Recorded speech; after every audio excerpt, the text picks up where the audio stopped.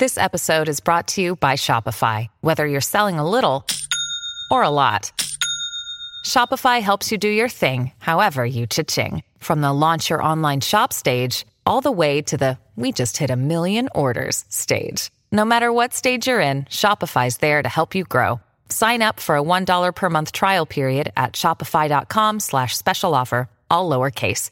That's shopify.com/special offer. All right, who wants to make some money? Of course, everybody wants to make some more money. And here's the easiest way you can add a few bucks to your wallet. It's Denver's newest travel hack, and it's called Drift Car Sharing. Drift shares locally owned cars with incoming travelers at the Denver airport for a better experience than car rental. Skip the chaos and save on time and fees when you book, or you can share your car to earn money and park for free while you travel.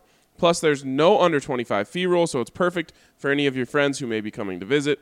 Drift is great if you're going home for a break and perfect for extended travel like a semester abroad. Allstate Insurance covers your car every trip, and Drift cleans it inside and out. That's right, even if your car isn't rented while you're traveling, Drift will still clean your car upon your arrival. Get all the info at drivedrift.com. That's drivedrift.com. Let's jump into the show.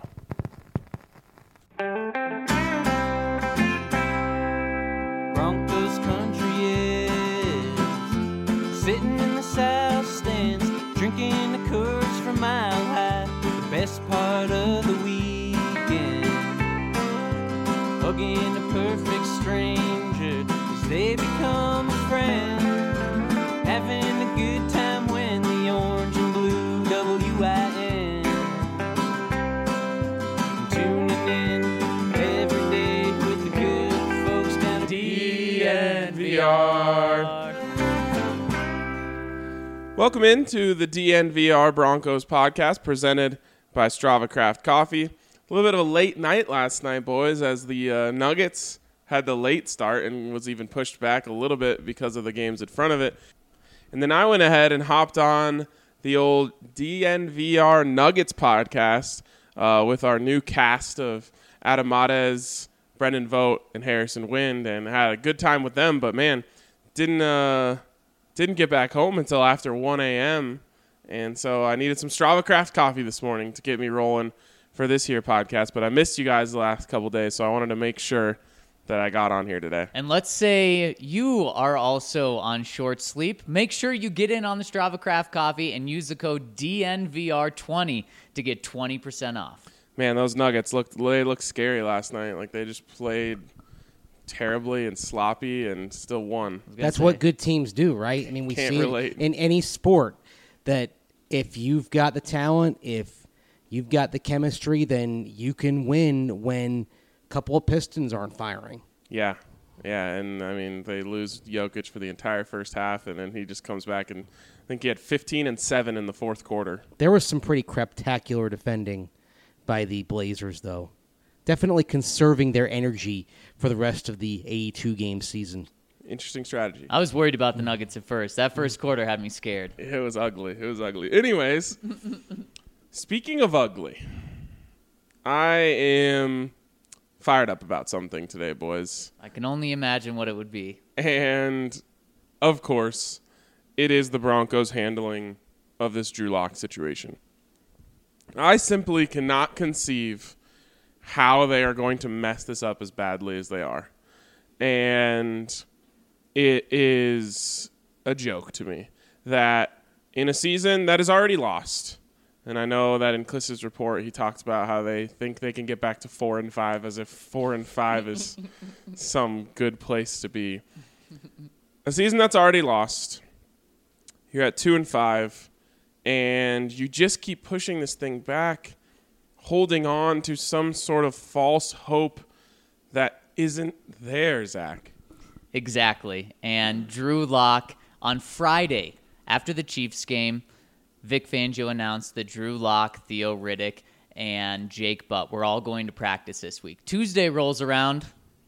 Those guys aren't out there practicing. And maybe it was just because of how Tuesday was kind of an extra practice, so they wanted these guys to just have a normal week of practice. So Mason, I kind of gave them the benefit of the doubt, although we were very skeptical. And yesterday, it became official. Not only did those 3 not practice yesterday, those 3 will not practice this week. And here's the kicker.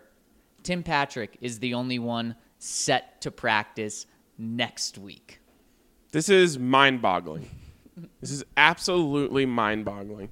Look, from who I've talked to, Drew Lock is not only healthy, like he's been healthy for a while. He can throw. He has no limitations. He is good to go. But the Broncos want they're like trying to protect everyone here. They're trying to protect Joe Flacco because they know if Drew Lock's in a uniform, the fans are going to be coming for him, and they're trying to protect Drew Lock from some sort of like expectations or whatever. They're playing this protection game, and it's hurting everyone involved. It's hurting the Broncos. It's hurting Drew Lock. I mean, he could be practicing right now. You don't have to play him, but he could be practicing right now. He could be practicing right now, and he is missing out on valuable practice time in an NFL game or season practice, regular season practice. He's not getting it, and it's absolutely absurd that they're doing this just because of narrative. It's like they're not paying any attention to where this game is going and what other teams are doing with rookie quarterbacks. I feel like they have this 1990s mentality about where Drew Lock is and what he can do as a rookie. When just kind of like their 1990s offense. Yeah, you could say that. Just you take a look at Daniel Jones and you take a look at Gardner Minshew and Kyler Murray at the top of the draft. And Drew Lock is better than Daniel Jones. Yes, well, we saw him down at the Senior Bowl. Had a nice comparison between the two. Drew Lock was better than Daniel Jones. You're right. So, I don't know. And part of it, honestly, from where I come from, is my fear they're not going to play him, but then they're going to say, well, we're good with the young quarterback, and then they don't draft anybody next year. And then if Drew Lock doesn't work out, you're starting the process over again. My argument is you need to play Drew Lock because you need data. You need a sample size. You need something to see, okay, this is where he stands right now. Is he going to develop, or are we going to have to find another young quarterback? You need to start learning this. And based on what we're seeing around the league with young quarterbacks playing, the rookie excuse is farcical. But they can get back to 4 and 5. Are rebuilds? Yeah, and then they go to 4 and 7 after going to Minnesota and Buffalo after the bye. Are rebuilds ideal? No. No team says, I really just want to rebuild instead of win. But you know what's worse? Miami did. Yeah, but you know what's worse is doing what the Broncos are doing right now and being just good enough to not be rebuilding and to not admit it, but then you just get stuck in this same process. Because the great thing about a rebuild is then if you do it right, then you get back up, and then you're competitive for the next 15 years because you found your quarterback and you found pieces around him. If the Broncos do this with Drew Lock, where they kick the can down the road and they don't really want to find out anything about him this year, and next year, well, they have their young quarterback, so they don't need to do anything, and maybe it's, again, Joe Flacco and Drew Lock, and maybe they battle it out in training camp, and Joe Flacco wins it again, just like the Trevor Siemian over Paxton Lynch, because he's the veteran, he'll win it. That is getting you in the worst place in sports, and that is where the Broncos are right now. That's 5-11, 6-10. Right now, they're staring at 4-12, 5-11 in the face again. It's wild. I mean, the lack of foresight is alarming to me. That they aren't being able to look forward and say we have to start the clock.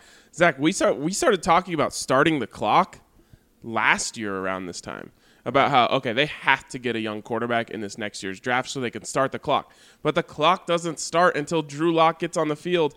And so they finally have the timer in their hand, but they won't press start on it. They keep seeing, I don't even know, because it's not as if Joe Flacco is giving you a great opportunity to win games right now. It'd be one thing if he's playing well, and we're just saying, like, well, what can you possibly do? You're playing well, you're 500, And, we'd love to see Drew. He'd bring that fire that they probably need.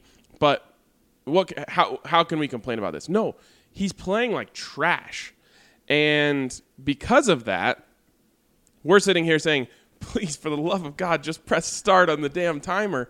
And they're saying, well, 4 and 5. I mean, what if we got to 4 and 5? Then what? Would you like that? And it's like, no, that doesn't do anything for anyone. And there's no telling that Drew Lock couldn't be the guy to do that, but at least you'd get some information on the way in there. So to clarify a rule really quick that I've talked about a lot this past week, nobody knows the IR rules. That's simply what it boils down to. But the best of my knowledge, after talking to multiple people in the building, talking to every reporter I can talk to, it seems like what happens is when you bring a player back to practice to open up that 21-day window where they can practice, right on the first day of them practicing, you have to designate them as one of the 2 people to return. So what Vic Fangio said yesterday was, we want to gather more information on these 3 guys. Seemingly, I imagine that means medical and where they're at and how much they're going to help the team this I think year. they want to gather more information on the team, and then if they're 4 and 5, you're talking about reactivating, say, Theo Riddick. I think you're exactly right, Mason. That's why Vic Fangio said only Tim Patrick was going to practice next week, because next week you won't know if you're 4 and 5. Next week you'll know if you're 3 and 5 or if you're 2 and 6, and maybe 2 and 6 they realize, okay, that we're done this season. We're going to now bring back Drew Lock to practice this week. Then he'll get this week. Then he'll get a little bit of the bye and then be ready. But guys, I have zero confidence in that happening. Okay, here's starting to become my biggest problem. Like, I'm starting to lower my expectations for this organization. Starting? I don't even care at this point now. That's a lie. It's not even necessarily about Drew Lock playing to me anymore. The thought of Drew Lock never getting on the practice field during his entire rookie season is absolutely just mind-blowing to me. There's absolutely no chance you can just waste a healthy Drew Lock sitting there unable to practice. Like, that is asinine. So let's say the reason they're very skeptical on bringing back Drew Lock is because they know things behind the scenes and they haven't been very impressed with him. Then you're picking a quarterback in 2020, if that's the case. If you've already seen things that dictate, well, he's not ready, then you are committing football malpractice to not pick a quarterback from this robust class next spring. In the first round, if Yes. not trading up to get him. I completely agree. But still, even then, I want to see if Drew Lock is a gamer, let's say, and see if he goes out and absolutely lights it up, where you then can be convinced the other way of saying, maybe this guy's bad in the meeting room, but you know what? He just went out and threw 12 touchdowns, 1 pick in 4 games that he was out there for, 300 yards a game. You just got to see that, because...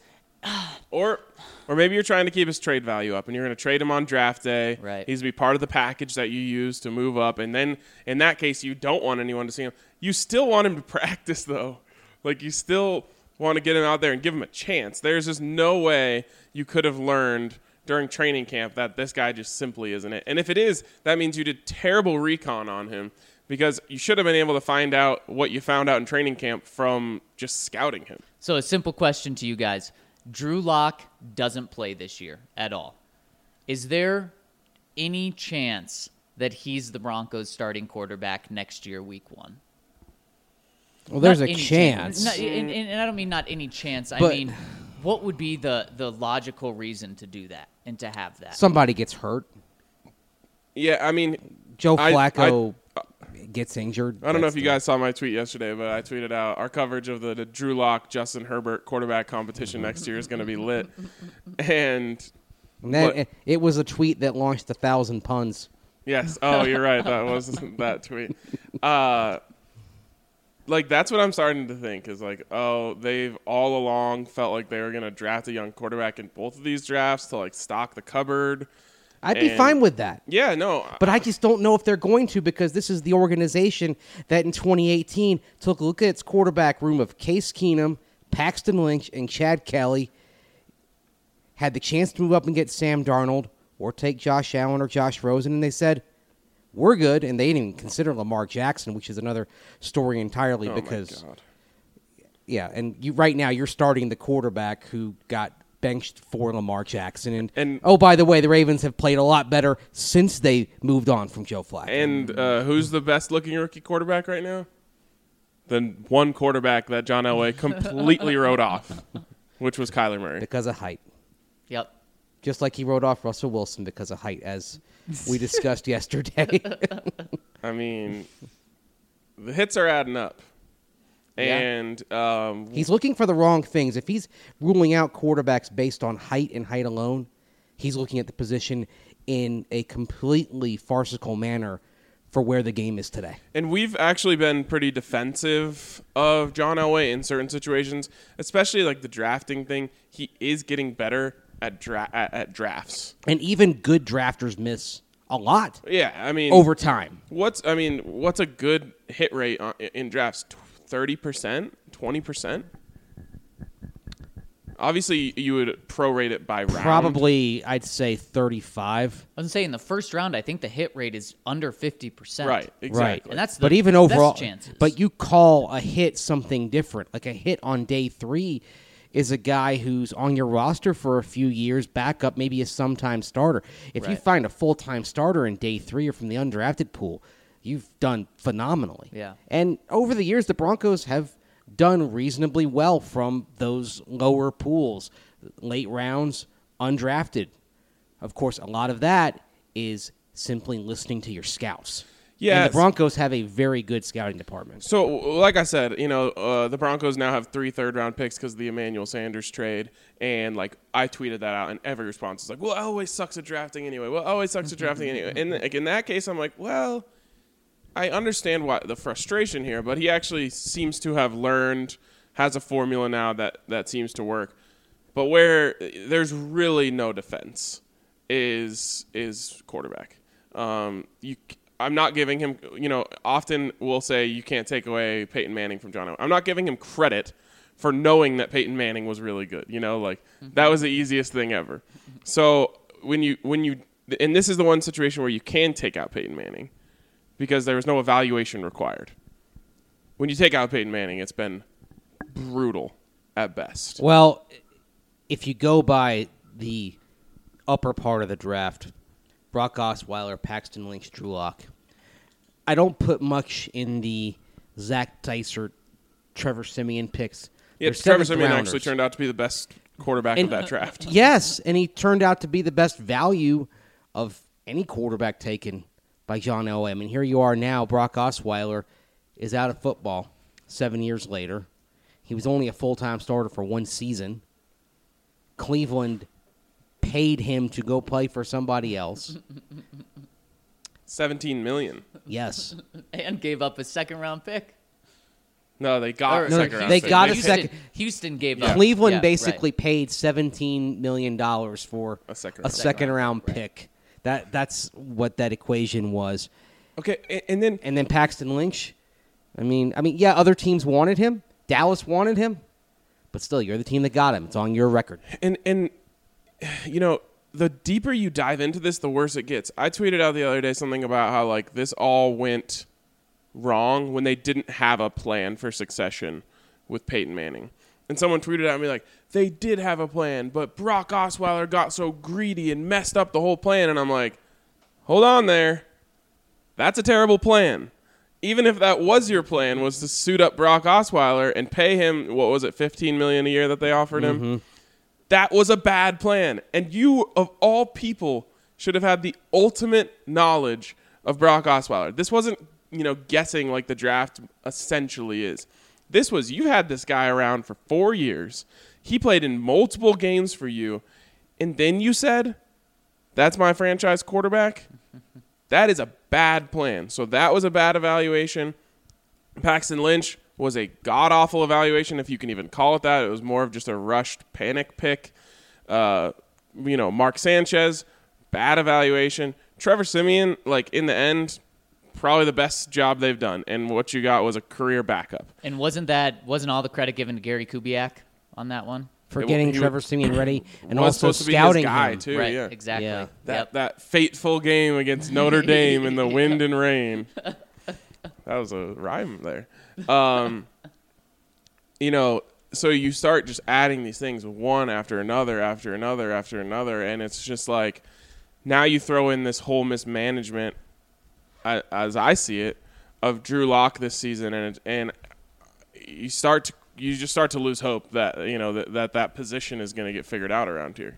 Well, I think when you talk about the criticisms that have been lobbed on social media, like a couple of days ago I mentioned how the Broncos are sitting on a treasure trove of picks. They've got 7 picks in the first 4 rounds. They could add to that if they trade Chris Harris Jr. in the next 5 days.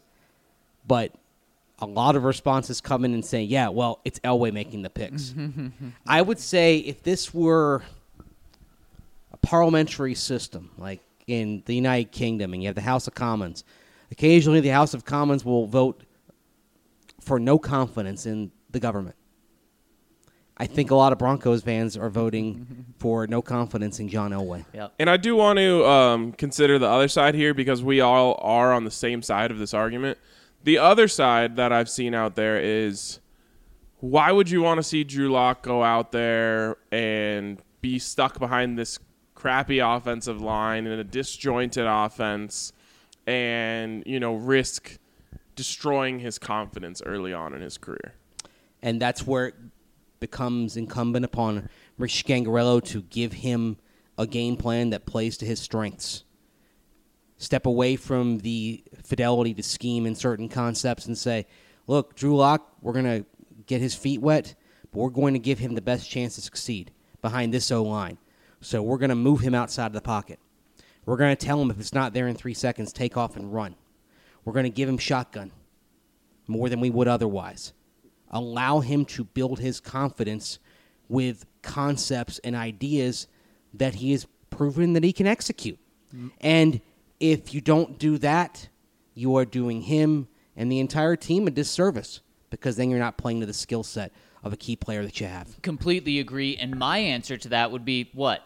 You're going to wait until you're a 12-4 football team just missing the quarterback until you put a young guy in, until you trust a young guy? That's never going to happen. You're never going to be an extremely good team just missing the quarterback piece. Yes, it happened in Dallas. It can happen occasionally. But how many offensive linemen is this team away right now? You could argue they're 4 offensive linemen away outside of Dalton Risner. Maybe you give them Connor McGovern. They're 3 offensive. So what? You're going to wait 3 more drafts to get 3 first-round offensive linemen and then have a good offensive line and then say, okay, you know what, Drew, we're ready to have you play in year 6. Mace, there's a phrase out there that I've heard before. It's like you're never really ready to have a kid.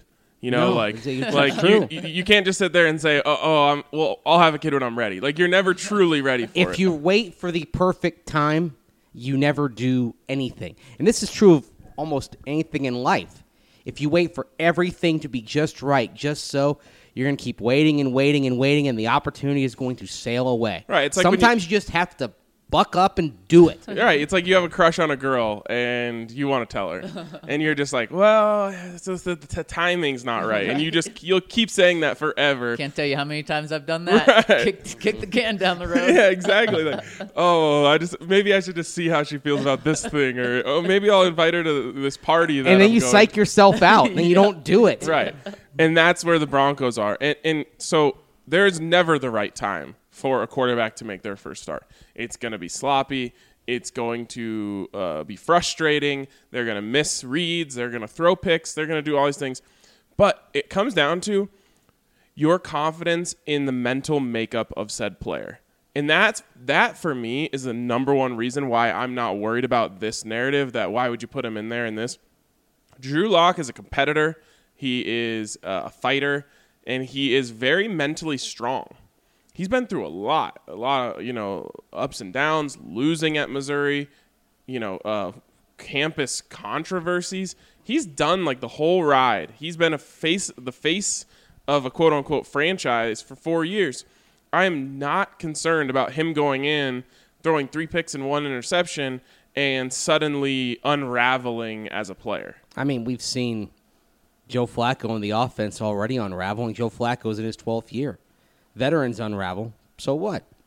And this isn't the Aaron Rodgers, Brett Favre combination right there. It's not, because you know what? They had Brett Favre in Green Bay playing some pretty good ball, and as much as I think he's overrated, he's much better than Joe Flacco. So it made sense to sit Aaron Rodgers behind Brett Favre. It doesn't make sense anymore to sit Drew Lock behind Joe Flacco. We may have to come back to this Brett Favre is overrated discussion in the offseason. No, were you talking about? Are you saying Brett Favre is overrated now too? I'm saying both of them are. You Yep. just don't like the Packers. What do you have against Green Bay quarterbacks? Is Bart Starr overrated too? No, Bart's fine. Oh man. All I'm saying is everyone just looks at all the touchdowns he threw, all the yards he threw. He also leads the world in interceptions by a mile. It's a gunslinger. Thank you. It was a different era then than it is now. Let me ask you this, Zach. Would you trade some interceptions for some touchdown passes at this point? Right now, I definitely would. I definitely would. So, in the end, real quick, one more point I want to add this. Can you freaking imagine if the Broncos just roll forward with Joe for the rest of the season and then imply or give off the feeling that they are going to roll with Joe Flacco again next year? Can you imagine the meltdown of this fan base? I can't imagine anyone outside of that building agreeing with that decision. Yep. And I think the team has done a good job, and people have rallied around Case Keenum, when they signed him. Oh, maybe he can pull the magic off again. Joe Flacco, John Elway saying he's in his prime. I think that, and not because of that, but people just thought maybe Joe can be the average quarterback to bring this team back. I can't imagine anyone buying that. Not a single person if they did that again. But you know what? I wouldn't be shocked if they did it. And Joe Flacco, I think, lost Broncos country last Thursday night. Yes. Because of his, not just his play, his demeanor. The demeanor that we've been hating since week one. And the demeanor that Vic Fangio backed this week. And Joe said, hey, that's me. I'm not going to change the way I am. Well, that means he's the wrong quarterback for a team that is young, needs some fire, needs some spunk, needs some pizzazz. I thought He's a bad fit for this team. Yep. He's a bad fit behind a shaky offensive line because he can't escape. So he's a bad fit in terms of leadership style, and he's a bad fit in terms of playing style. I thought the most damning thing was Philip Lindsay, who said, we have to, help him in that category. It's Right. come on, man. Right. But Philip Lindsay's not a part of the leadership council. Yep. Give me a freaking break. That maybe hasn't met since the beginning of the season. We don't know. Need some new leaders on the leadership council. Yeah. A little Phil, They need little some- Dalton Reisner. Well, Emmanuel's out, so maybe there's a spot open. They need some counseling for that leadership council. Okay, so a couple things here. As we transition into maybe a quick little preview of this Colts game, this is a tough one, and it's going to be a conversation we're probably going to have a lot. And it might sound like I am backtracking on something I said earlier here, but I'll let you guys answer this first. Should Broncos fans be rooting for the team to lose on Sunday? At this point, and I rarely want to tell Broncos fans to cheer for your team to lose, but yes, because of what we found out. And if the Broncos win this game, Drew Lock's just kicked to the back burner even more. This is about win now. This is about putting the future. It's about putting blinders on the future, and that's not what this team needs. You're rooting for this team to lose until it reaches a point where they finally say, okay, this is a rebuild. We've got to go young. We've got to sacrifice maybe some wins in the present to build something sustainable for the long haul. And until that point is grasped, because I'm not even sure that point was grasped with the trade of Emmanuel Sanders, because you very much from John Elway heard the notion, not in these words, but of addition by subtraction. Yep. That you got him out of the locker room, he didn't want to be there anymore, and that the team can be better without him. Until it is clear, until the sirens are right there, and they listen to the fact that this team is in dire need of simply accepting the rebuild. And you could say they've been rebuilding for a couple of years now, a couple of drafts, But until they accept it and stop trying to put Band-Aids on and start trying to make repairs with brick and mortar rather than, just a little, let's just touch this up here. Basically, the foundation is crumbling and they're rearranging furniture. That's good. That is good. Here's where I'm at. I'm in a conflict of my own feelings. You still want them to go 7-9? It's not possible. But I'd like it if they went 7-9 starting Drew Lock. That'd be fabulous. I still believe that this team needs something tangible to build on from a winning culture perspective. And I still believe that's very important. And I think the negative effects of the losing you can see in many players, starting with Von Miller. With that being said, I am completely and utterly out on Joe Flacco at this point. And if losing this game and maybe even next week as well is what it's going to take to make the front office realize that they need to give up on this failed plan, then I think that's worth it. I will still be saying, once Drew Lock's in there, I'll be back to my boat of winning is more important than anything right now. But you just cannot move forward with Joe Flacco.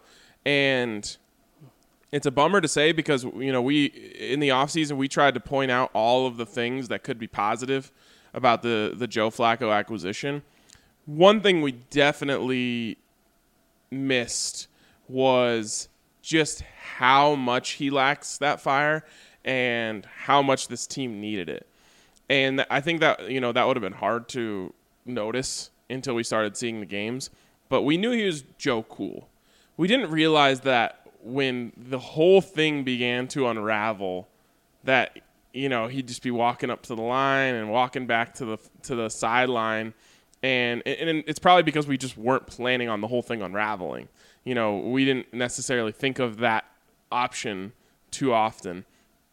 And so right now, I think the most important thing is the front office realizing that this is a lost season and that they need to get Drew Lock in there. I completely agree. So, do they follow that losing route that we believe they should take this week? Sure seems like it. The Colts, as pretty much all of us felt, I think, are still a good football team without Andrew Luck. We talked about that a lot, the days after Andrew Luck retired, which is that Jacoby Brissett is really good, or at least solid enough for that football team.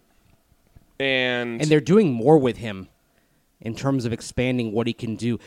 Early in the season, they were kind of leaning on everybody else and protecting Brissett. Against the Texans last Sunday, they turned him loose. Jacoby Brissett was a reason why they won that game. Not just a guy who was taking the snaps and making sure everyone was lined up pre-snap. He actually was a reason why they beat the Texans, why they were better than the Texans that right, day. Like he had to go head-to-head with Deshaun Watson. Yeah. And he did not back down from that challenge. He certainly did not, and he's going to be home again.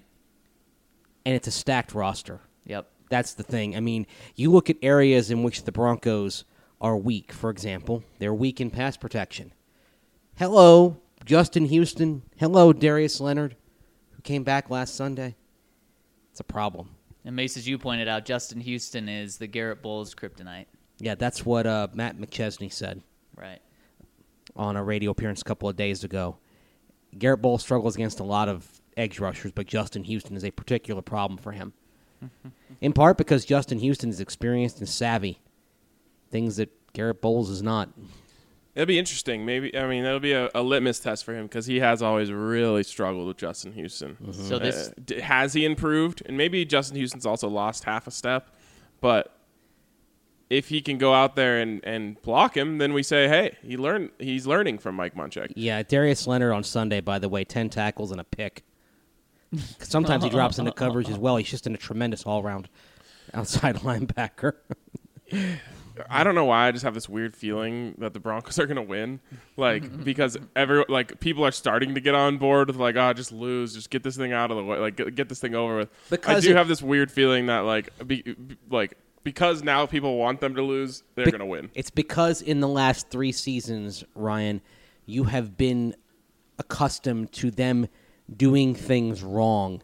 So what would be the wrong thing right now if they need to face up to the rebuilding in front of them? If they need to go ahead and go whole hog with the kids, including Drew Lock, well, the thing that would push that back would be to win. Yep, it definitely would be. And I oddly have that feeling too, but here's what I just cannot get over. How is this Broncos passing game going to be able to do anything? If I'm the Colts, I'm double covering Cortland Sutton, just taking him out of the game. I'm making Noah Fant beat me. I'm making Deshaun Hamilton beat me. And I'm also stacking the box. You can run the ball against this Colts team. They give up a lot of yards per attempt. I believe it's like 4.9 yards per attempt. So if I'm the Colts, stacking the box, and I'm shutting down Cortland Sutton, I'm saying, hey, if Joe Flacco, Noah Fant, Deshaun Hamilton, Deontay Spencer can beat me, all right. Listen to what you just tip my said. cap to you. Yeah, and that's like the starting crew right there.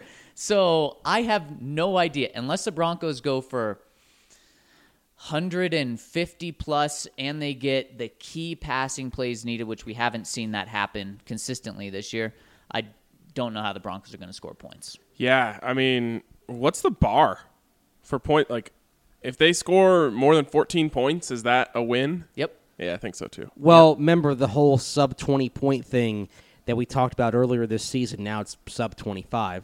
Yep. Move the bar a little bit.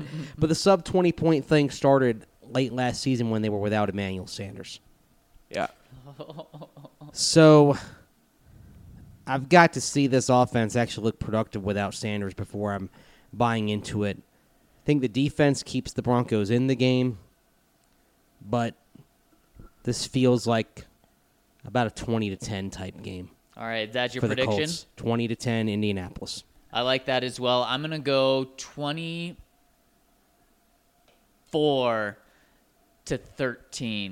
It is so hard for me to pick a team scoring less than 14 points. My head's saying pick the Broncos to score 6 again, but I just say they get a wacky touchdown somehow. So 24-13 me, Colts. And the line, just in case you care, is 6.5. I like that 13 number. That feels in the sweet spot for me. A touchdown and 2 field goals. That's 3 whole scoring drives. That's 2 more than they had last week. Seems like a lot. I'm going to go 21-13 Colts. Defense, tries to cling on as tight as they can. But in the end, you have to score points to win, and this team can't do it. Well, this other game, tonight's game. But I really do. There's this burning feeling in my gut that's telling me the Broncos are going to go stupidly win this game because of some fluky stuff. By the way, can you name the 3 teams that have scored fewer points than the Denver Broncos so far this season? My guess is Dolphins? Yes. Redskins? Yes. Who's the third? Bengals? Jets. Oh, So the 0-7 Bengals have scored more points than the Broncos? Yeah, they've scored 2 more points. Broncos have 112 points in 7 games. The Jets have 63. The Dolphins have 63. Washington has 90. they have those 2 teams doubled up almost. Wow. Yeah. How have they been doing it there for 7 weeks? How have they made it through? That's impressive. I mean, it's a sick offense. And I mean that literally. I don't mean that Right. in the, oh, that's sick. Kind of like back in the 80s when bad started to mean good. Right. She bad. Well, let's talk about one of those bad offenses. The Redskins going into Minnesota tonight. Minnesota is a 16.5-point favorite. Who do you like? I like Minnesota. I'll give the 16.5. I think this is the Kirk Cousins revenge game, and it's a good time for Kirk Cousins to have it because He's the last feeling himself. few weeks he's clicking. The light bulb went on in this offense that effectively he ran back in Washington. It's a perfect fit for him. He looks comfortable. Maybe it took the receivers kind of calling him out Right? to be Damn. This is going to be the Kirk the thing that Cousins prodded him. Yep. narrative game. Yep. He's one baller game on primetime away from flipping the whole thing on its head. Yep. And against his former team. Oh. Yep. The Minnes- team that he really wants to get after. Minnesota leads the NFC in scoring right now, by the way. Ooh. 192 points so far this year. I mean, the Redskins really we've given them a lot of credit for realizing he wasn't the guy, but he has a great chance to go out there and make it seem like the Redskins truly disrespected him. Yep, he really does. So that'll be interesting. Big point spread. All right, Chargers at. Are we all taking? Are we all taking Yeah, I'm Minnesota? taking the Vikings. Yeah. Yeah, I just can't give the Redskins any credit for anything. No, Chargers going into Chicago. The Bears are 4-point favorites. What are they doing? Oh, God, I hate the Chargers. How are the Bears 4-point favorites again? They Yeah. were 4-point favorites last week against the Saints, and they got their brakes beaten off. Somehow they're a 500 team. Somehow this team is still in it. Well, in part because they've only given up 105 points in 6 games so far this year. Man, I'm split here. Yep. Both of these teams suck. Yeah. Because of that, I'm going to Half take the the 4 Bears points. team sucks. Their defense is good. Yeah. Because of that, I'm going to take the 4 points. I just think it ends in a close game. I don't know who wins this. And I'm just going to go based off quarterback. I've done that with the Chargers, and they've burned me this season, but I'm going to go with the Chargers with the 4 points, of course. I don't even want to say I'm taking the Chargers. I'm just taking the points. Wait, so you have the Chargers? Yeah. Okay. But it feels like the Chargers might charge this one up. It certainly does. Do it. I'm picking Chicago. Oh, there we go. Love it. Love it. All right. I actually think that there is a scenario on the table in this game where Chicago blows them out. Yeah, because they kind of hit bottom last week against New Orleans. And sometimes when you're a good team, look, the Bears, they're struggling right now, but there are a lot of really freaking talented players on that roster that have been hearing for the last 4 days how lousy they are. I'm cheering. This feels like it could be an FU game from the Bears. I'm cheering for the Chargers to lose in spectacular fashion once again. Like, they just do something absolutely ridiculous at the end of the game and lose. Probably could very well happen. All right, Raiders going into Houston to play the Texans. The Texans are 7-point favorites. Who do you like? Texans. Easy, seemingly. Yeah, I'm thinking Gary and against Conley going to be on the Texans this the week. Raiders secondary looked so bad last week, and they're going up against another quarterback who likes to push the ball downfield. So, Mace, you got the Texans as well? I've got the Texans too I much. have the Texans as well. Although, Too I'll much say, in that first half, Derek Carr, while they only put up 10 points, Derek Carr looked really good, but then just did nothing the rest of the game. All right, and final one, Packers, 4.5-point favorites going into Kansas City. That line could drastically change if Patrick Mahomes actually plays. And If we're picking Patrick this one on Thursday. Yeah. If Patrick Mahomes plays, the Chiefs are idiots. Yeah, they'd be very short-sighted. I mean, how are they doing this? How are they? He shouldn't have been out there on Thursday. He certainly shouldn't have been sneaking the ball on Thursday. He shouldn't be back at practice, and he certainly shouldn't play Sunday. I think he is going to end up playing. I heard from a source close to Kansas City last week that they thought Andy Reid was going to push Patrick Mahomes to play this week, and I thought, oh, the reports are like he's out a month. What are you talking? I was like, you are crazy. Turns out, Andy Reid, Packers. Packers, primetime Sunday Night Football. Andy Reid's pushing him out there. Silly. So who do you have? Give me the Pack. It's the ultimate roll of the dice here. The Chiefs, I think, at some point will get a hold of themselves and realize that playing Patrick Mahomes in this game, an interconference game, is complete idiocy. Yep. Give me the Pack. Yep. I like the Packers as well, even with those 4.5 points. Okay. We have to award our last weekly winner for WGT. And on Monday, we will announce our grand prize winner. Thanks to everyone who played along. This was a really fun, long contest. Zach or Mace never beat me the entire time. That actually made it extra fun. I beat you the 1 week you weren't here. Ah, yes, of course. Yeah. But Maybe next year. This week's winner is Tim Rieger. Or Regier. You probably know who you are, at Reg, RMIT. Reach out to Lindsay, LYNDSEY, at thednvr.com and tell her that you won. Again, Monday we will announce the final winner of our WGT Challenge. And if you want to keep playing the WGT Challenge, just go listen to the DNVR Avalanche podcast as it is moving over there. So you'll still have more chances to win and play along. All you have to do is now tweet your answers at DNVR Avalanche. All right, before we move along, shout out to Breckenridge Brewery. For the first time in a long time last night, I had the Vanilla Porter, or as we're calling them now, Vanilla Porter Juniors. It's really good. Like they don't miss. They just don't miss. They don't. And this week, you could easily have a strawberry sky when it's 70 degrees on Saturday. Today, a Vanilla Porter Jr. is perfect for this snowy day. And yesterday was a perfect fall day, perfect for the Colorado Core. I'm really excited to dive into their winter catalog, per se. They've got the Christmas Ale, the Vanilla Porter Jr. last night. It was pretty good for this type of weather. Irish Stout, that thing is off the chain. They have a pumpkin spice latte stout or something along those lines.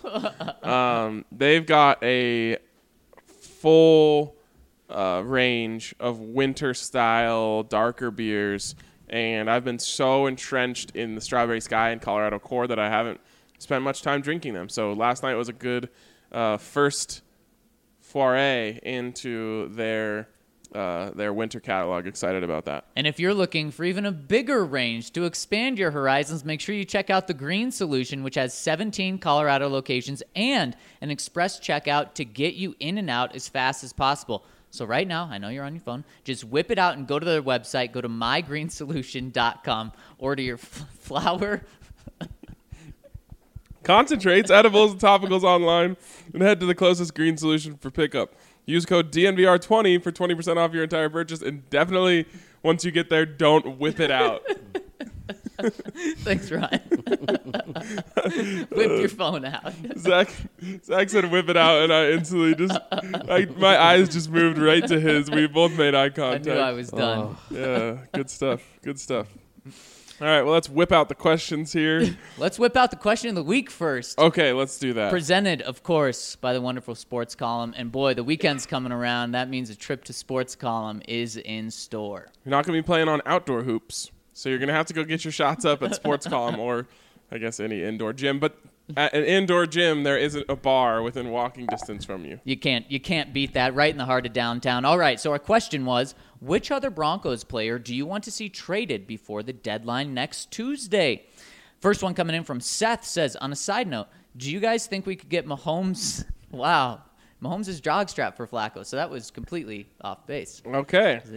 I don't think so. From Anna. Adam Gotsis and Chris Harris, and this one will truly hurt if it happens, relating to Harris.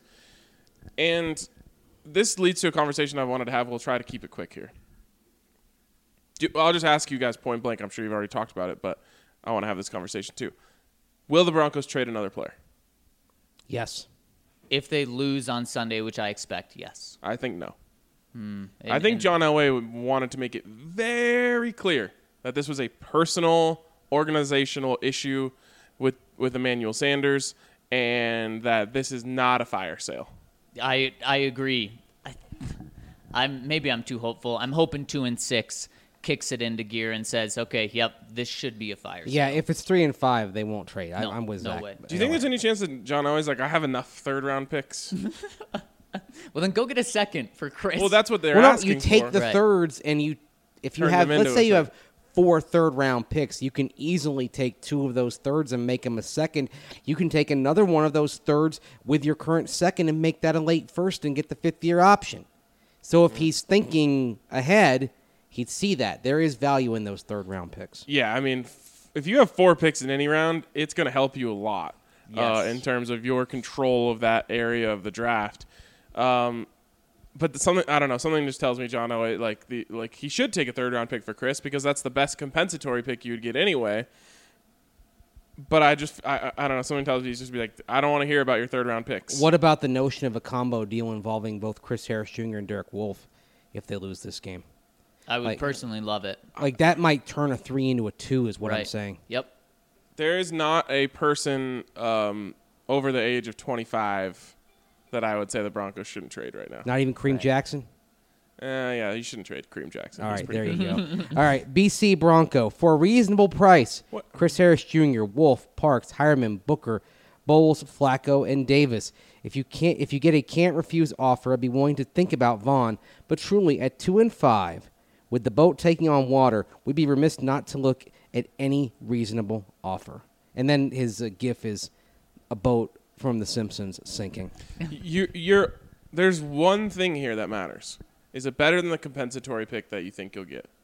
If it is, Right. you take it, bar none, and just forget about it. And that's why the Emmanuel Sanders deal was great, because I'm not even convinced that Emmanuel would have gotten a compensatory third. I think at his age, with the Achilles injury, it might have been a compensatory fourth or fifth. You made out like bandits on this deal. And the Broncos are probably going to end up getting another compensatory pick because Bryce Callahan isn't going to play this year. Yeah. It's a good point. Rachel Blackford says Harris, and I'd be open to Vaughn. Bronco Tiz says Bowles and the third, fourth from the Sanders trade for Trent Williams. He wants to acquire. Yeah, no, please don't be buyers right now. Seth says hate to say it, but it has to be Chris, right? We all know he's not sticking around and could still provide some solid value for a contender. I wish he would end up an all-time Bronco, but he won't. Or I wish he would end up, an all-time Bronco, but he won't. So let's get what we can. AJ Smith says Joe Flacco. Yeah, great value there. From Seth, hate to say it, but it has to be Chris, right? We all know he's not sticking around, and he's still. Oh, you already did that one. Sorry. I think that's all. Well, here's one. Eamon Badwan. Wolf and Chris, they're going to be free agents at the end of the NFL year, and since we will be active this free agency to fill holes, we will not get any comp picks for them. That's the thing to remember is that when you sign free agents, then you have it canceling out on comp picks. So that further increases the value of making the trade now to get those draft assets. So you need to move on now with any vet that you're not planning on re-signing in 2020. Yep, I agree. And the final one here that comes in with a different answer, it's from Vaughn's Point. It says John Elway. Ooh, man. Actually, you can trade GMs. That's a real thing that you can do. All right, let's hop into the questions here from the listeners. Thanks to everyone for participating and subscribing. And speaking of, if you are thinking of subscribing, right now is the time, and you got to choose one of us. We don't care which one of us you choose. I mean, obviously, we each want you to choose us. Well, actually, I'm going to argue for choosing me, so use the code MACE, because if I do win this competition, I intend to share the Breck Brew Largesse with the rest of the staff, so everybody wins. Oh, and I'm doing the same, of course. I I'll share intend with to share everyone. with the fans who chose me. Yeah, me as well. I'm going to share with just every single person because we know I can't drink it as much as everyone else, so I'll be willing to share them. I'll be able to. So use that code ZAC, Z-A-C. Or use the code RK. Whatever you do, make sure you choose one of us three and no one else. And then we can still say that no beat has ever beaten us. But I'll be honest, guys. The Nuggets, there's a lot of hype around that team right now. We just added 2 new guys. They've got a whole new audience that they're bringing along. And those guys are off to a hot start. So we really need your help. Just choose one of us. I don't care if you choose Zach or Mace. I obviously want you to choose me. But I definitely want you to subscribe and use one of our codes, RK, Zach, or Mace, to help us to continue our undefeated streak. We've never even lost to the Avs, and they're a juggernaut in these things. We can't lose to the Nuggets. Well, the problem is, if we lose, you're going to blame me, aren't you? No. Who wants that? I don't play the blame game. I'll say team the sport. Nuggets have a very unfair advantage. We picked up some subscriptions in September too, so that Exactly. you know, Exactly. I've done my part here. I need All right. more. I need more from you. I need you guys to pick up the slack. More. All right, let's get to the comments, and I'll start it because Count Flacula, my Of good course. friend, is opening it up. I love numbers. After all, my name is Count. The following cracks me up. Reportedly, Sanders is going to attempt to strike gold by wearing number 17 in San Fran. It should be noted that 17 was Brock's number, who arguably started this whole QB house of cards that all but destroyed Sanders' diva status, and is also the year 2017 that his stats began to take a turn for the mediocre. And, according to Plutarch's Moralia, the Egyptians have a legend that the end of Osiris' life came on the 17th of a month, on which day it is quite evident to the eye that the period of the full moon is over. Bye, Felicia. Love the Count. So not good omens sent Emmanuel Sanders' way, huh? It was what Emmanuel Sanders wore in college, but he was undervalued in college. I'm just going to see him as Deshaun Hamilton. I'm sure Emmanuel wouldn't like that. From D.S. Rodish. Hello, all. First of all, love the pod and the whole DNVR community. I was born in Denver, but have lived in Arizona most of my life, and am currently majoring in sports journalism at ASU, where I'm surrounded by a few Broncos fans. That's awesome. Nice. Congrats on getting in there.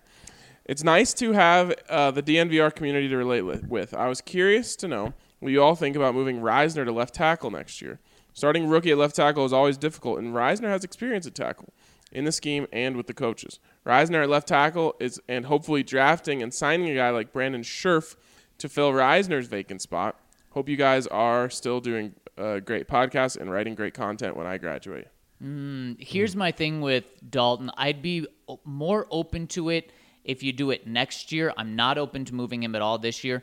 But what's he going to be? If Mike Munchak thinks he can be an all-pro left tackle, then I'm open for it. If Mike Munchak thinks he's in all, or a Pro Bowl, I should say, Pro Bowl left tackle. If Mike Munchak thinks he can be a Pro Bowl and an all-pro guard and just a good average tackle, then don't do it. Keep the great piece where it is.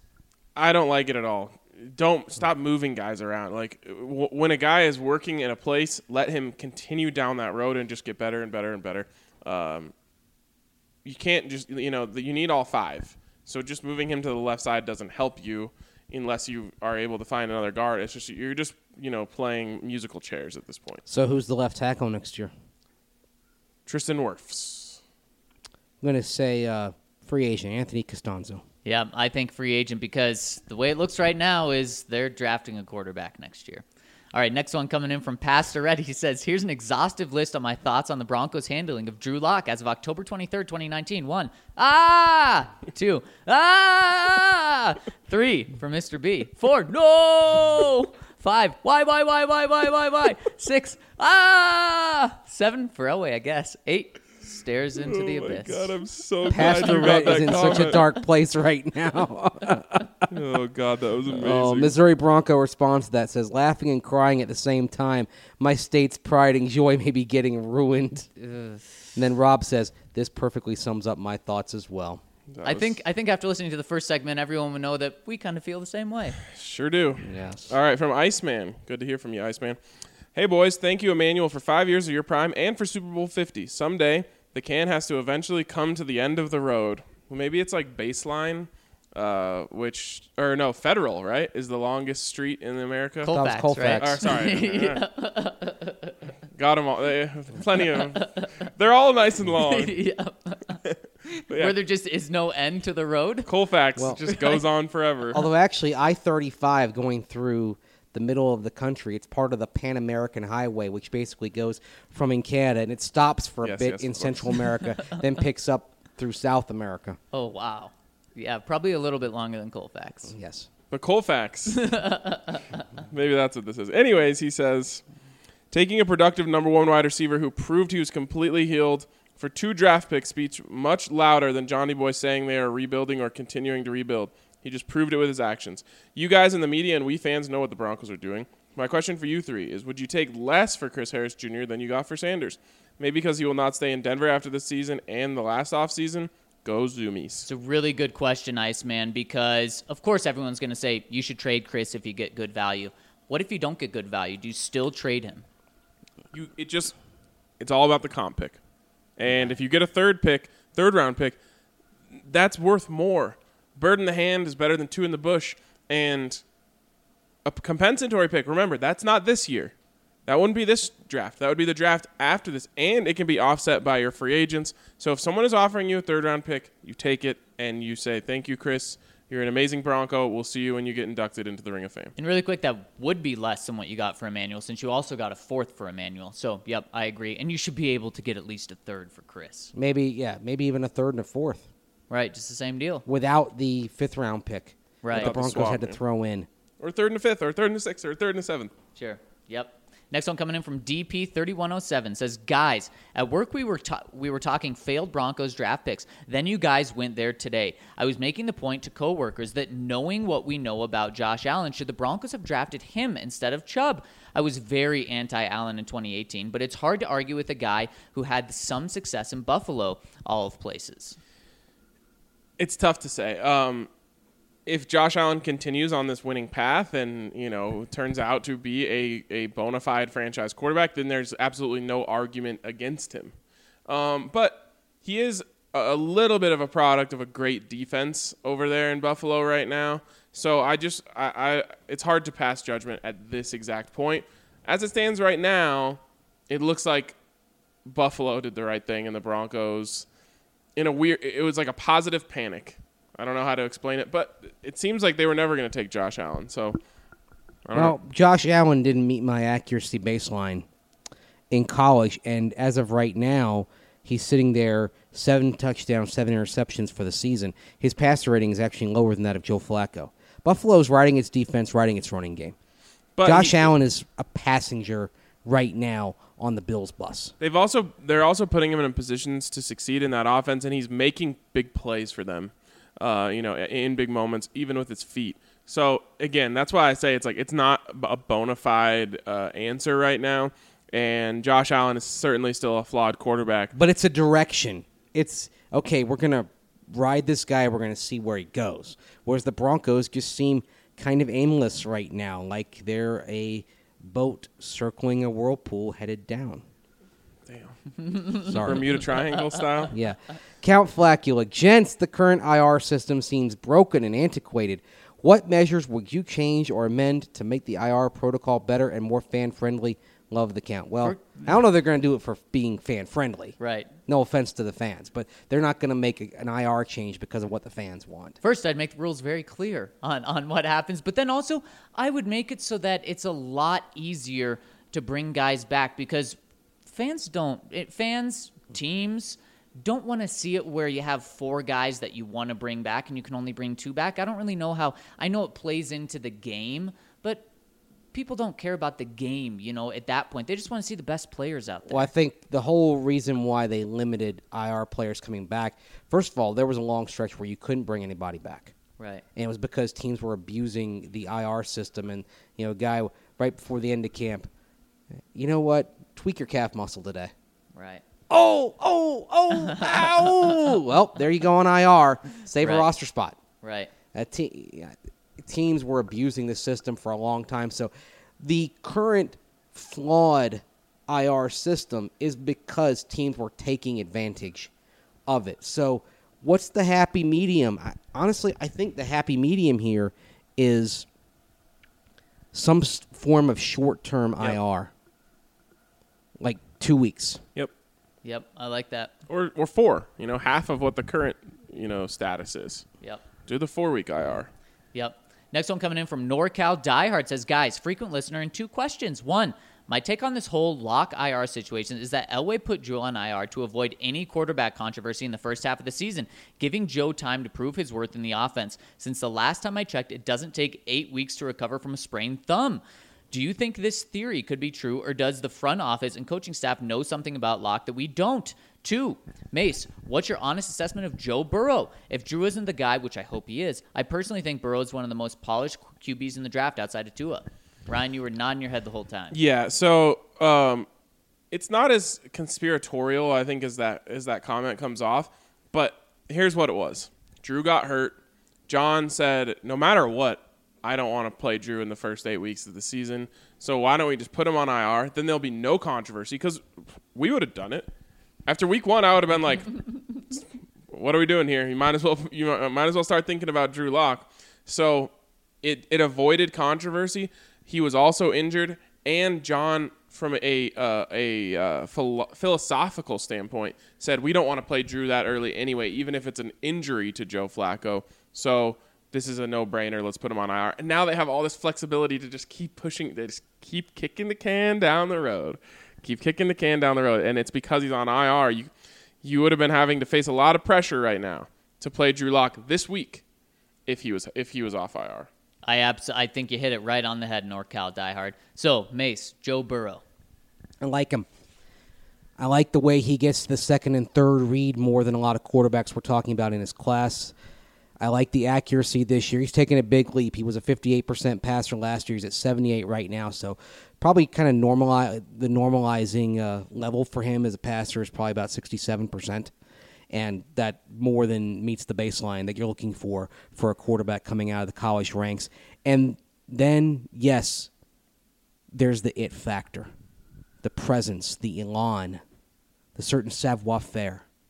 You said He has that. You said he meets a baseline too. He meets John Elway's baseline. The height, because he's 6'4" too. So but he's not too tall. My part of my baseline, honestly, is I wouldn't draft a quarterback who's 6'6", and that's the one thing I have on Justin Herbert.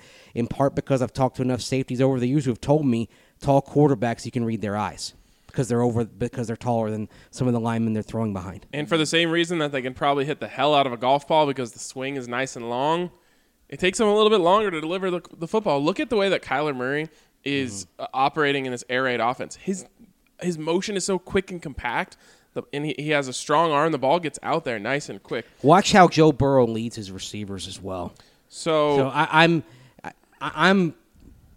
at the point where if the Broncos took Joe Burrow, I'm not saying he's my number one quarterback. I haven't gone and ranked him. We'll get into that in the offseason when I'm sure I'll be writing scouting reports on some of these guys. But I'd be very happy if the Broncos drafted Joe Burrow. I didn't know who they were playing this week, but I said to myself, I'm gonna say that my homework for the weekend is I will watch Joe Burrow no matter who they play. Mm-hmm. They happen to play Auburn, who has a great defense. Yes. So I'm excited to watch that. 1:30 on CBS on Saturday. The Buffs play on Friday. I've got my whole Saturday open. I will watch Joe Burrow, and I'll come back with my take. I just haven't seen enough of him right now to have a take. So I'll have a take on Sunday or Monday. But, yeah, I think Burrow's legit. Really do. And the thing that worries me is he's been their quarterback for multiple years, right? He was the quarterback last year, too. Yeah, and so what, they went to the air raid or spread this year? A little more of that, yes. Yeah, that's what worries me is they went from this pro-style offense to more of a spread offense. Now all of a sudden he looks really good. Yeah, no crap. But that's what happened with Gardner Minshew. Oh, I agree. I'm just saying, you know what Gardner Minshew's doing in Jacksonville? They're spreading him out, and they're playing to his strengths. Well, and then you worry about whether the Broncos would play to Joe Burrow's strengths. And Exactly. Ugh. No. This whole scheme thing. Gosh. Start playing to what you have. Just run the air raid. Anyway. Cliff in. I tried to get him Cliff and Kyler. Everyone would be more happy right now. I guarantee it if they went with Cliff and Kyler. It's true. Be more entertaining. All right. Before we move on, shout out to the Denver Rubber Company. They're a local business, tried and true since 1972. And Denver Rubber Company has provided the highest quality of products, from custom die-cut gaskets to molded rubber to custom contract manufacturing and, of course, custom hoses. They offer innovative solutions to serve a diverse line of industries, and they're both cost-effective and will meet your requirements, especially if you're in need of a custom design material selection for your project or if you have a tough deadline for a large order. Don't hesitate to call Denver Rubber Company. Were you trying to play a rubber ducky sound effect there? No, that's the sound effect from my wife. My wife being from Wisconsin, spent a lot of time in Madison, Wisconsin. The low-level baseball team they have there is called the Mallards. Okay. But the funny thing, there's a great story about that particular text tone. It was during the Broncos-Steelers playoff game back in January 2016, and Peyton Manning at that point was throwing some ducks. And right after one such duck, I didn't have the sound on my phone turned off, and so in the press box here, quack, quack, quack. Anyways, if you're in need of some rubber duckies or anything else that is made of rubber, call Denver Rubber Company at 1-800-259-0010 today, or visit them at drcfirst.com/DNVR and tell them who sent you. All right, next one coming in from Missouri Broncos. This question from Ace. Can you give a preview of the other what-if scenarios, or do we have to wait for those to drop? Oh, there's a lot. And this is something unlimited supply. Yeah, this is something that I think will probably go over multiple off seasons. And actually, I may save some of these ideas for the 2021 offseason if we're looking at a lockout and we're looking for ways to fill time and space, etc. Some of them go back in history. Here's a hell of a what if. This is for the city of Denver, too. What if the Broncos moved to Atlanta back in the mid-1960s? Wow. As nearly happened. What if Johnny Bolin becomes the owner and moves the Broncos to Toronto? Yeah. By the way, his Instagram has been deleted. No. I went looking for it this morning. Nope. Super Bolin on Instagram is no longer. Well, somebody must have got a hold of him and said, you got to rein this in. Two things Or here. else. One, I'm sad because it was entertaining. Two, I really hope that he gets the help that he needs because he's not in a good place. He needs care and treatment. That's why I've been kind of hesitant to pile on in the way some others are because clearly he's ill. Yeah. I mean, I'm not a doctor. I'm just kind of diagnosing, but from a distance. But whatever he it needs is, help. we don't he need needs help. to guess or anything. But I hope he gets the help he needs. But yeah, another thing. 1976, the Bronco players have a little bit of a revolt and say, we don't want to play for John Ralston anymore. What if the Phipps brothers dig in and say, no, John Ralston's your coach? Instead, Ralston got guided to the exit. Red Miller came in 1977. Every guy who I've talked to about Red Miller from that 77 team has said that Red was kind of the final piece that put it all together. They don't become a Super Bowl team without Red Miller. What if the Broncos don't trade for John Elway? Right. What? I love it. I love it. See, There are so many avenues we can go down with this that I feel like it's something that we'll probably do.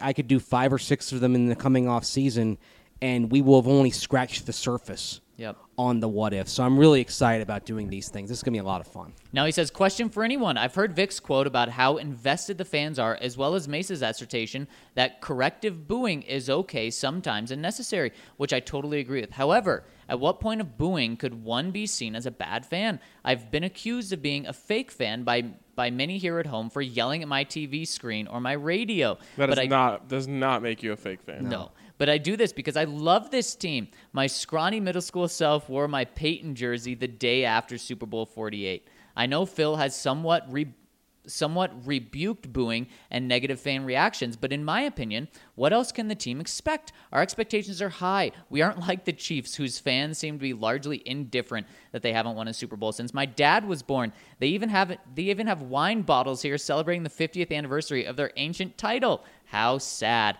I guess I'll just clutch my Super Bowl 32 Wheaties box while I continue to agonize over our misfortunes. The cereal is still in the box. Maybe Zach can eat 21-year-old Wheaties to go with those Hot Pockets. Well, you don't stop celebrating your accomplishments just because they're in the distant past. I mean, I would say the 50th if you weren't even anniversary alive for them. Yeah, but I'd say the 50th anniversary wine bottle is the equivalent of having the 21-year-old box of Wheaties. Yeah, no, it is. So, celebrate what you have. You celebrate what you accomplished. Even if it's in the distant past, you still take some joy in it. I'd say the point of booing where you become a bad fan is when you boo a Hall of Fame player for having a bad day. Where you boo a team going off the field at halftime when they're winning but not by enough when they're undefeated.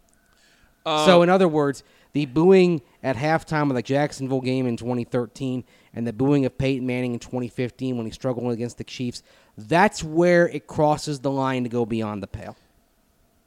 I don't think there's such thing as a bad fan.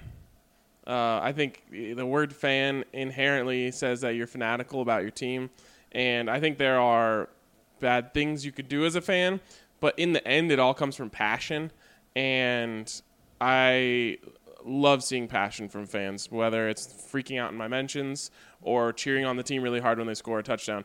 It all comes from a place of I really, really care about what's happening here, and everyone channels their passion differently. Sometimes it can be annoying, for sure, but I think that if you're spending your time and money and energy cheering on, a bunch of guys in pads running into each other, you are a fan, and I'm not going to tell you how to do it. I might make fun of you once in a while for how you did it, but in the end, I don't think you can really be a bad fan.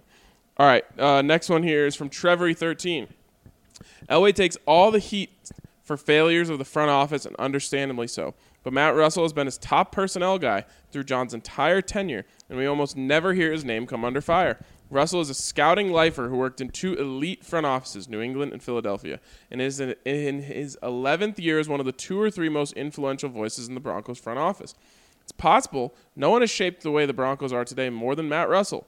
Well, if I'm not mistaken, he was teammates and fraternity brothers with Vance Joseph in college, and I'm sure Matt played a huge role in that decision. He did. Relationships are everything in the NFL, for better, or in this case, for worse.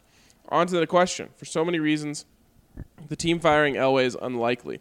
But is there a chance he'd throw Russell and possibly A.J. Durso and Brian Stark under the bus to take some of the heat off and reshape the front office and scouting department while maintaining his own position? Yes, I'd say there's a decent chance of that, of changes in the football operation structure if the season continues to go south. That's just part of it. You know, you make some moves, whether it's firing the coach or firing some people under you, to basically buy yourself time. I didn't think this would happen in the past years. Now I do think that it could very well happen. You mentioned 3 names. I don't. The other 2, yeah, sure. A.J. Durso. But some of it is looking for Elias Stark or scapegoats. I whatever. mean, I don't think. Right. I mean, I don't think Brian Starker and A.J. Durso are reasons why the team is struggling. I don't either. Here's the thing. Remember when Gary Kubiak was about to be the offensive coordinator and he said, like, I'm not coming unless my guys can come with me? I think John Elway has that level of loyalty to Matt Russell, who is not only his partner in this whole thing, but also one of his best friends. I think John would say, I'd rather not do it than not do it with Matt. That's Wouldn't be It surprised happened to with Mike that Shanahan. either. He was told in part, hey, you've got to change defensive coordinators again. You got to get rid of Bob Slowick. He didn't want to do it. yeah. A lot of coaches are that way. Mike Munchak left Tennessee Yep. in part because he was told to make some changes on the staff, and he didn't want to do it. Yeah. So exactly. I think there's a chance that John would say.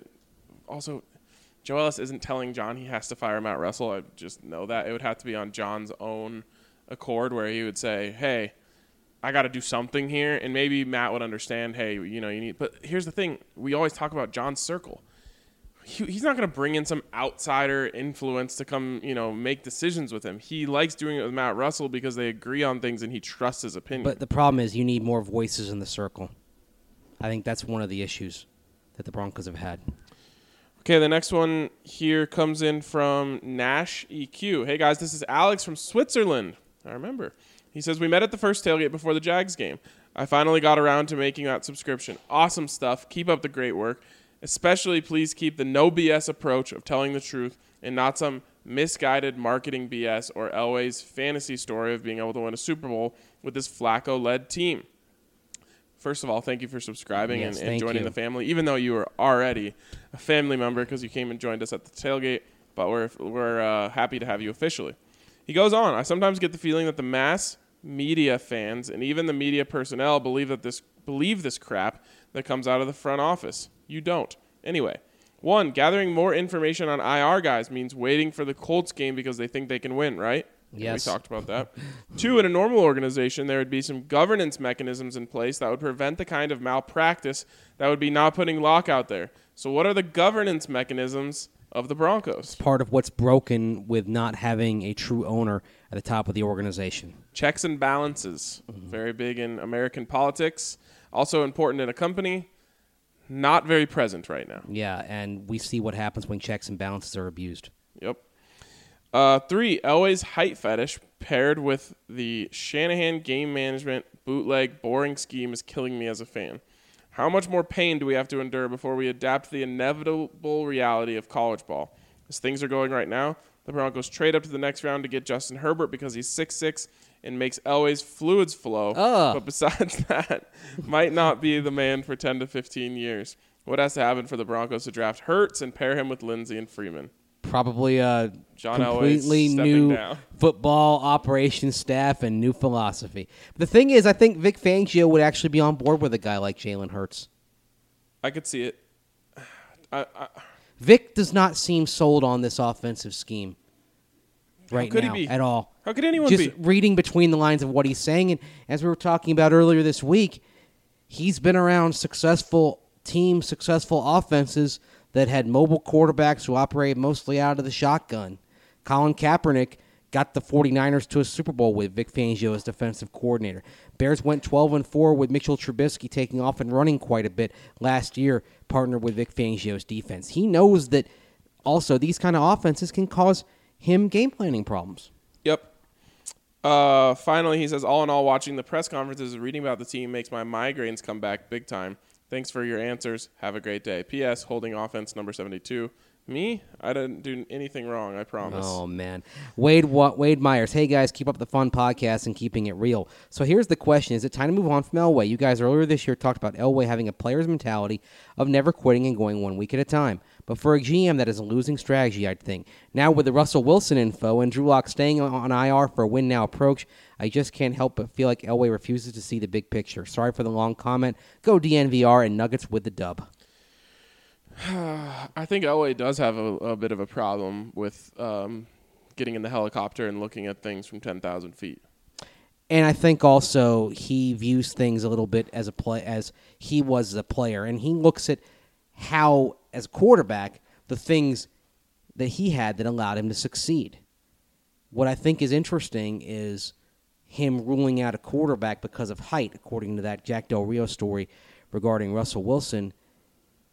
Yet, Elway was a strapping 6'4" quarterback back in the day, and yet a big part of what made John Elway succeed, it wasn't just the arm talent. It wasn't the fact that he was 6'4".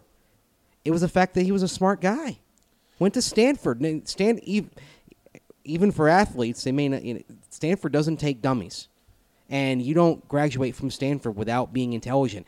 And I think Elway underestimates the intelligence factor in what making him a successful quarterback in the NFL. I also wonder how much John Elway would have balled out in a spread offense air raid scheme. Gracious. I mean, remember, this is a guy who had to have comeback after comeback late in games usually because the offense wasn't producing.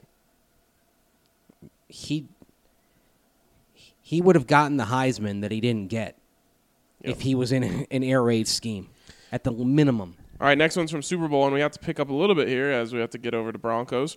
He says, the roller coaster ride in my emotional state continues with Zach's latest story about Luck. However, I keep thinking we need to slow down on the pitchforks and torches regarding the staff. Remember that this is a first-year head coach and offensive coordinator. It would be silly to expect all sunshine and rainbows, especially since the offense they inherited last year wasn't exactly good. We need to give the people a chance. I've loved how each opening drive we put together some decent possessions. We couldn't do that last year. I think we're not giving enough credit to Rich. In the NFL community, people talk about throwing rookies onto the field for a trial by fire and learning method if they're willing to take the lumps and mistakes. This should also provide the same benefit to Rich. My positive vibes only movement is in full swing, as I would like to point out that we now, in theory, get to see one of our training camp darlings on the field, Mr. Juwan Winfrey, folks. I would offer this little bit of unsolicited advice to Rich Scangarello. Talk to Kyle Shanahan and talk to Mike Shanahan about what they did in 2012 when they had RG3 and how they remade and tweaked their scheme to adapt to RG3's skill set. Because what they did that year was brilliant. I would say, in terms of schematic work for Mike Shanahan, that may have been the best single-season job of his career, surpassing anything he did in Denver. Yeah, and here's the thing is you want to see progress from Rich. And we saw that in like the first few weeks. We saw the offense trend up. Now it hasn't been trending up. It's been trending the opposite way. You want to see it pick back up again for him to have the benefit of the doubt. Next one coming in from Mark S. He says, hey, guys, I want to start by giving a mahalo to Zach and Mace for reading my comment about my dad and all the Thailand-based veterans who were exposed to Agent Orange while serving during the Vietnam War. I appreciate the people who reached out with DMs and took the time to like and retweet to help our social media lobby campaign to get Bill HR 2201 and S1 381 passed in Congress. I guess this gives United in Orange new meaning for me and my family as we truly appreciate the awesome DNVR community. That's awesome, Mark. Thanks for reaching out to us about that. On to football. Like many of us, I was very pleased with the great value we got for Emmanuel. At the same time, I was also just really happy for Sanders, who too gets to play for a contender. While he's been in orange and blue, he's been consistently one of the most productive players who we could always count on to produce. So I'll root for him as a 49er for sure while he's still healthy and playing at a high level. But now that he's gone, the offense is devoid of any players who played with Peyton Manning. This team should be in full-blown youth mode. But today's comments by Flacco about not changing who he is should be a red flag for John. This is so obviously not the guy to lead a young offense in development. Joe would be a good piece for an offense that already has an identity and is fully developed. Flacco is at best a quarterback who can step in as a cog in the machine, not as the engine that drives it. His lack of fire, urgency, inability to raise the level of play around him, and his comments today should be more than enough for John and Vic to see that the Joe Flacco experiment is a bust. I heard John and Vic say that they need more information. What the heck? So, in the spirit of social media and Twitter campaign lobbying, I have an idea. I would like to start a hashtag Free Drew Lock movement. I don't know if an actual effort has started yet, but our DNVR community could start making this happen on Twitter, on talk shows, wherever on the media, and at games. Free Drew Lock, free Drew Lock, free Drew Lock. What do you guys think? Anyways, thanks again, fellas, and the DNVR fam. I am grateful and humbled to be a part of this community. Mahalo, Mark. Great comment, and I just have one thing to say. Free Drew frickin' Lock. All right, I'm going to let you guys get out of here and get a head start over there to Broncos, and I will do what you've done for me over the last couple weeks and carry the torch on the podcast. So, a few more comments here. I will get to those. Zach, Mace, have a good time. I will see you later. Next one here is from Bronco Jayhawk J. He says, is it a trend to hire former team players, or is it just my team? The Broncos have Elway, the Detroit Red Wings have Steve Yzerman, and even my English Premier League team hired old Gunnar something or other. Ole Gunnar Solskjaer. Yeah, okay. Thanks, Mace. Then it leaked yesterday that the Chicago Cubs are hiring David Ross to manage the team. Correct me if I'm wrong, but this usually seems to not end well. It does happen everywhere, because here in Denver, we have obviously John Elway in charge of the front office of the Broncos. You have Joe Sakic as the GM of the Avalanche. You had Walt Weiss as the manager of the Rockies. The Nuggets haven't really gone down that road. See, you had John Dan Embry. Izzo in the back in the day. See, you had John Embry. See, you had John Embry and Didn't work Eric out very Bieniemy. well. That worked out terribly. So yeah, it does happen a lot. It's usually when a team is in a really bad place. And much like the fans are drinking their 50-year-old bottle of wine, the team itself and the organization looks and says, "Hey, let's go back and open our own 50-year bottle of wine." So it does happen a lot. Also, sorry that you're a Red Wings fan. Go Avs.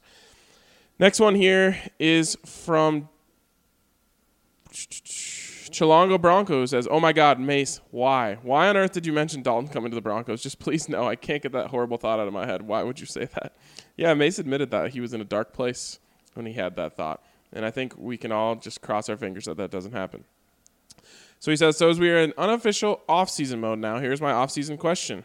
Oh, that one's for Mace. So you're going to have to send that one for next week. I have no idea what it's talking about. So Mace, did you visit Galaxy's Edge? How was it? It seems amazing. Don't know what that is.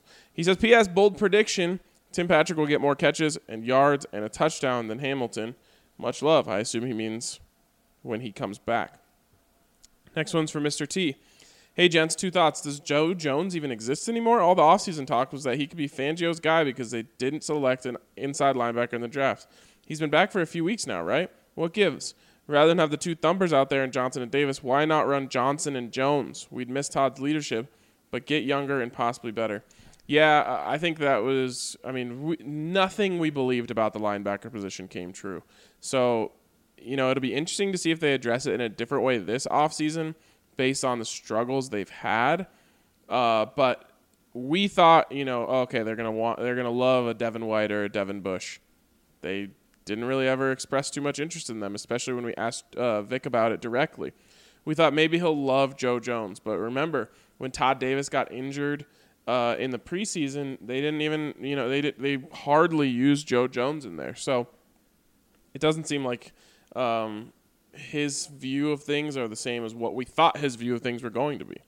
He goes on and says, 2 on Drew Lock. Drew not being activated ought to be a federal offense. Agreed. That being said, Drew being activated and Drew starting games are not necessarily the same thing. And I think that's a missing piece of the conversation. If Elway doesn't think Drew's ready to start, fine. Whatever. I disagree, but fine. But can Elway honestly say that Drew wouldn't benefit from getting reps on the scout team or preparing for the game days as a backup? Even if he doesn't start a game in 2019, which again, federal offense, he should at least be activated. We've carried Bryce Callahan on the active roster all season. He hasn't played a snap. So it's not like we really need the active roster spot saved by keeping Drew on IR. Mr. T, I could not agree more, and I'm sure you heard that I did bring that up earlier. Like I said, I'm lowering my expectations. If they're not going to start Drew Lock, I agree with you. Federal offense. But at least get him out there and get him into practice and let him be a part of the team. When you're on IR, you're not really a part of it. You don't have to be at all of the different meetings, even though I'm sure Drew has been involved in most of them. You're obviously not out. You don't have to be out there for the entirety of practice. You're just an outsider looking in.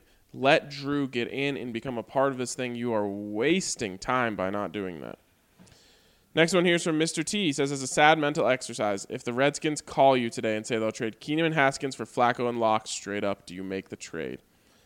Man, that's a really good question. I probably wouldn't. Well, I don't know. I really liked Haskins. He did not look good in his first go of things. Here's the number one thing is like Case Keenum wasn't very liked in this locker room, so you wouldn't really want him. Drew Lock, I've always been high on Drew Lock. I want to see that through. You don't know what the Redskins have already done to mess him up. It's close. I see what you're saying, and it's not as obvious as it feels like it should be, but Flacco is better than Keenum. Lock and Haskins, we just don't know yet. I really like Drew Lock and the way that he approaches the game, his mentality, the way he is. But I also really loved Dwayne Haskins coming out. Here's the thing, and I guess this will be the deciding factor for me on this question. Dwayne Haskins, all that success, that's in the Urban Meyer, Ryan Day spread out offense, and the Broncos just aren't going to do that. So it's a square peg, round hole thing. Now, again, Drew Lock is also coming from a spread, but at least he had a body of work there, not, that makes you think, okay, he wasn't just a quote-unquote system quarterback. I think Dwayne Haskins has all it takes to be an NFL starter if you give him that offense. I know you won't. I think Drew Lock would be a lot better off in that offense, and it comes back to the square peg round hole thing and why I'm not the biggest believer in this offense in the first place. But the arm talent, the feet, all of that, and the way that I know he approaches, I just don't know enough about Dwayne Haskins to say, oh, I know he's got the right approach. I've seen it with Drew Lock from the Senior Bowl to training camp.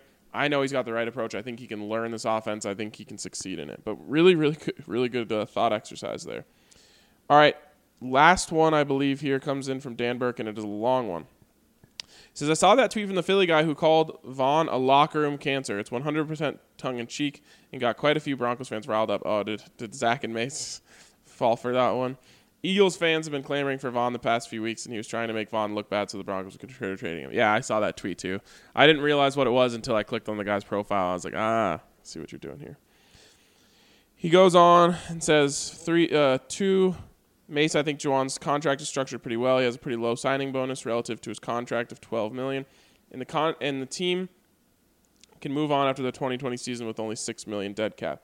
It's not as great as Quan Alexander's structure, although the 49ers have the guy considered the absolute best cap guy on their staff, so I'm not surprised how team-friendly most of their deals are. 3's for Mr. B. 4, I know PFF grades aren't always accurate and sometimes laughable, but Justin Simmons is currently their number 1 ranked safety with their number 1 coverage grade, and the eye test definitely shows that he's playing at a high level. Seems like this coaching staff finally managed to unlock the potential we've seen in Simmons since his rookie year. Yeah, he was the one player that I thought looked awesome throughout in that Chiefs game. He certainly has benefited from Fangio's scheme, and I think he's earned a spot on the lifeboat. I think he will get a contract extension. Goes on and says, I've always said that Ed Donatel is absolutely the best DB coach in the league, even before he joined the Broncos. And Simmons finally taking that step is a great example of how good he is. Gives me confidence that Ed and Vic will be able to keep the secondary playing at a high level as they add more of their guys through the draft and free agency. You could make the argument that the Broncos have the best safety duo in the league right now, which is pretty crazy. Kareem and Justin is a sweet combo back there. 5, Zach mentioned this yesterday, but with the signing of Jonathan Harris off waivers, the Broncos working out a couple of D linemen, and a few reports about Wolf getting trade interests. Does it seem like a move from Wolf might be in the works? It's possible. I know that Derek isn't pushing to leave, so that, you keep that in mind. It's not an Emmanuel Sanders situation where like the relationship is fractured and they need to get rid of him. But I think if the Broncos get a good, healthy offer for any of these guys, they have to consider it, and in fact, I think they have to do it. 6, Adam Peters as a future GM is interesting. I remember a lot of people being shocked that Adam let Peters join John Lynch in San Francisco because he was viewed as a great talent in the scouting community. Although it's been speculated that the reason Kyle let Scangarello go and not his other assistant coaches who are getting interest like Mike McDaniels and Mike LaFleur is because of the 49ers owed the Broncos one for Peters. I definitely agree that Ed Dodds is the guy to go for, but I doubt he leaves Indy, and I'm not sure that he'd want the spotlight to come with rebuilding the Broncos and following John Elway, so it's a moot point. 7, we're all mad at John right now, but this is still his number. 8, it definitely seems like the 49ers are Broncos West right now. The Niners have former Broncos in the front office and Adam Peters and John Lynch, on the staff and Joe Woods and Wes Welker, and on the team in Sanders and Ben Garland, and let's not forget, of course, Kyle Shanahan, the Mike Shanahan descendant. Yeah, it does feel that way. And to go back to your Scangarello point, the Broncos and 49ers have a really good relationship. So that's why you're going to see lots of deals with them.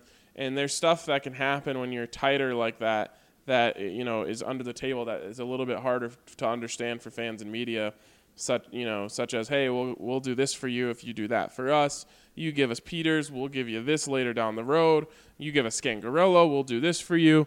There's a lot of stuff that can go on when there's a good relationship like that. So this definitely isn't the end of the road for the Broncos and 49ers making deals, and probably the 49ers and Broncos looking like different versions of each other, except for the fact that the 49ers are pretty darn good right now and the Broncos are not. Even then, though, I think the trade of Emmanuel Sanders could end up looking better later than it does now, because I think the 49ers are a little bit of a pretender rather than a contender. The defense is legit, which is always going to keep them in games. I just don't know just how good they actually are. Like I don't consider them a true Super Bowl contender right now. Maybe I'm wrong, but I think there's a chance that they could come back to earth over the second half of the season. All right, guys, that is going to wrap it up for me today. But before I let you go, I got to remind you one more time about Drift Car Sharing. It's Denver's newest travel hack. It's the way to park for free at the airport and then get paid for letting someone use your car while you're traveling. And then it's all covered with Allstate. And then Drift is going to clean your car out for you before you get it back. It's a sweet deal. It's one of those things that feels too good to be true, but it's not. And when you get to the next city, maybe you want to use Drift to rent a car from them. The options are endless with Drift, and you can make some money. It's a pretty sweet deal. So make sure you check out drivedrift.com. That's drivedrift.com. Thanks again for tuning in, guys, today. It was great to be back on the show, and we will catch up with you on Sunday after the Broncos and Colts game. We'll see what happens then. See you later. It's getting me down.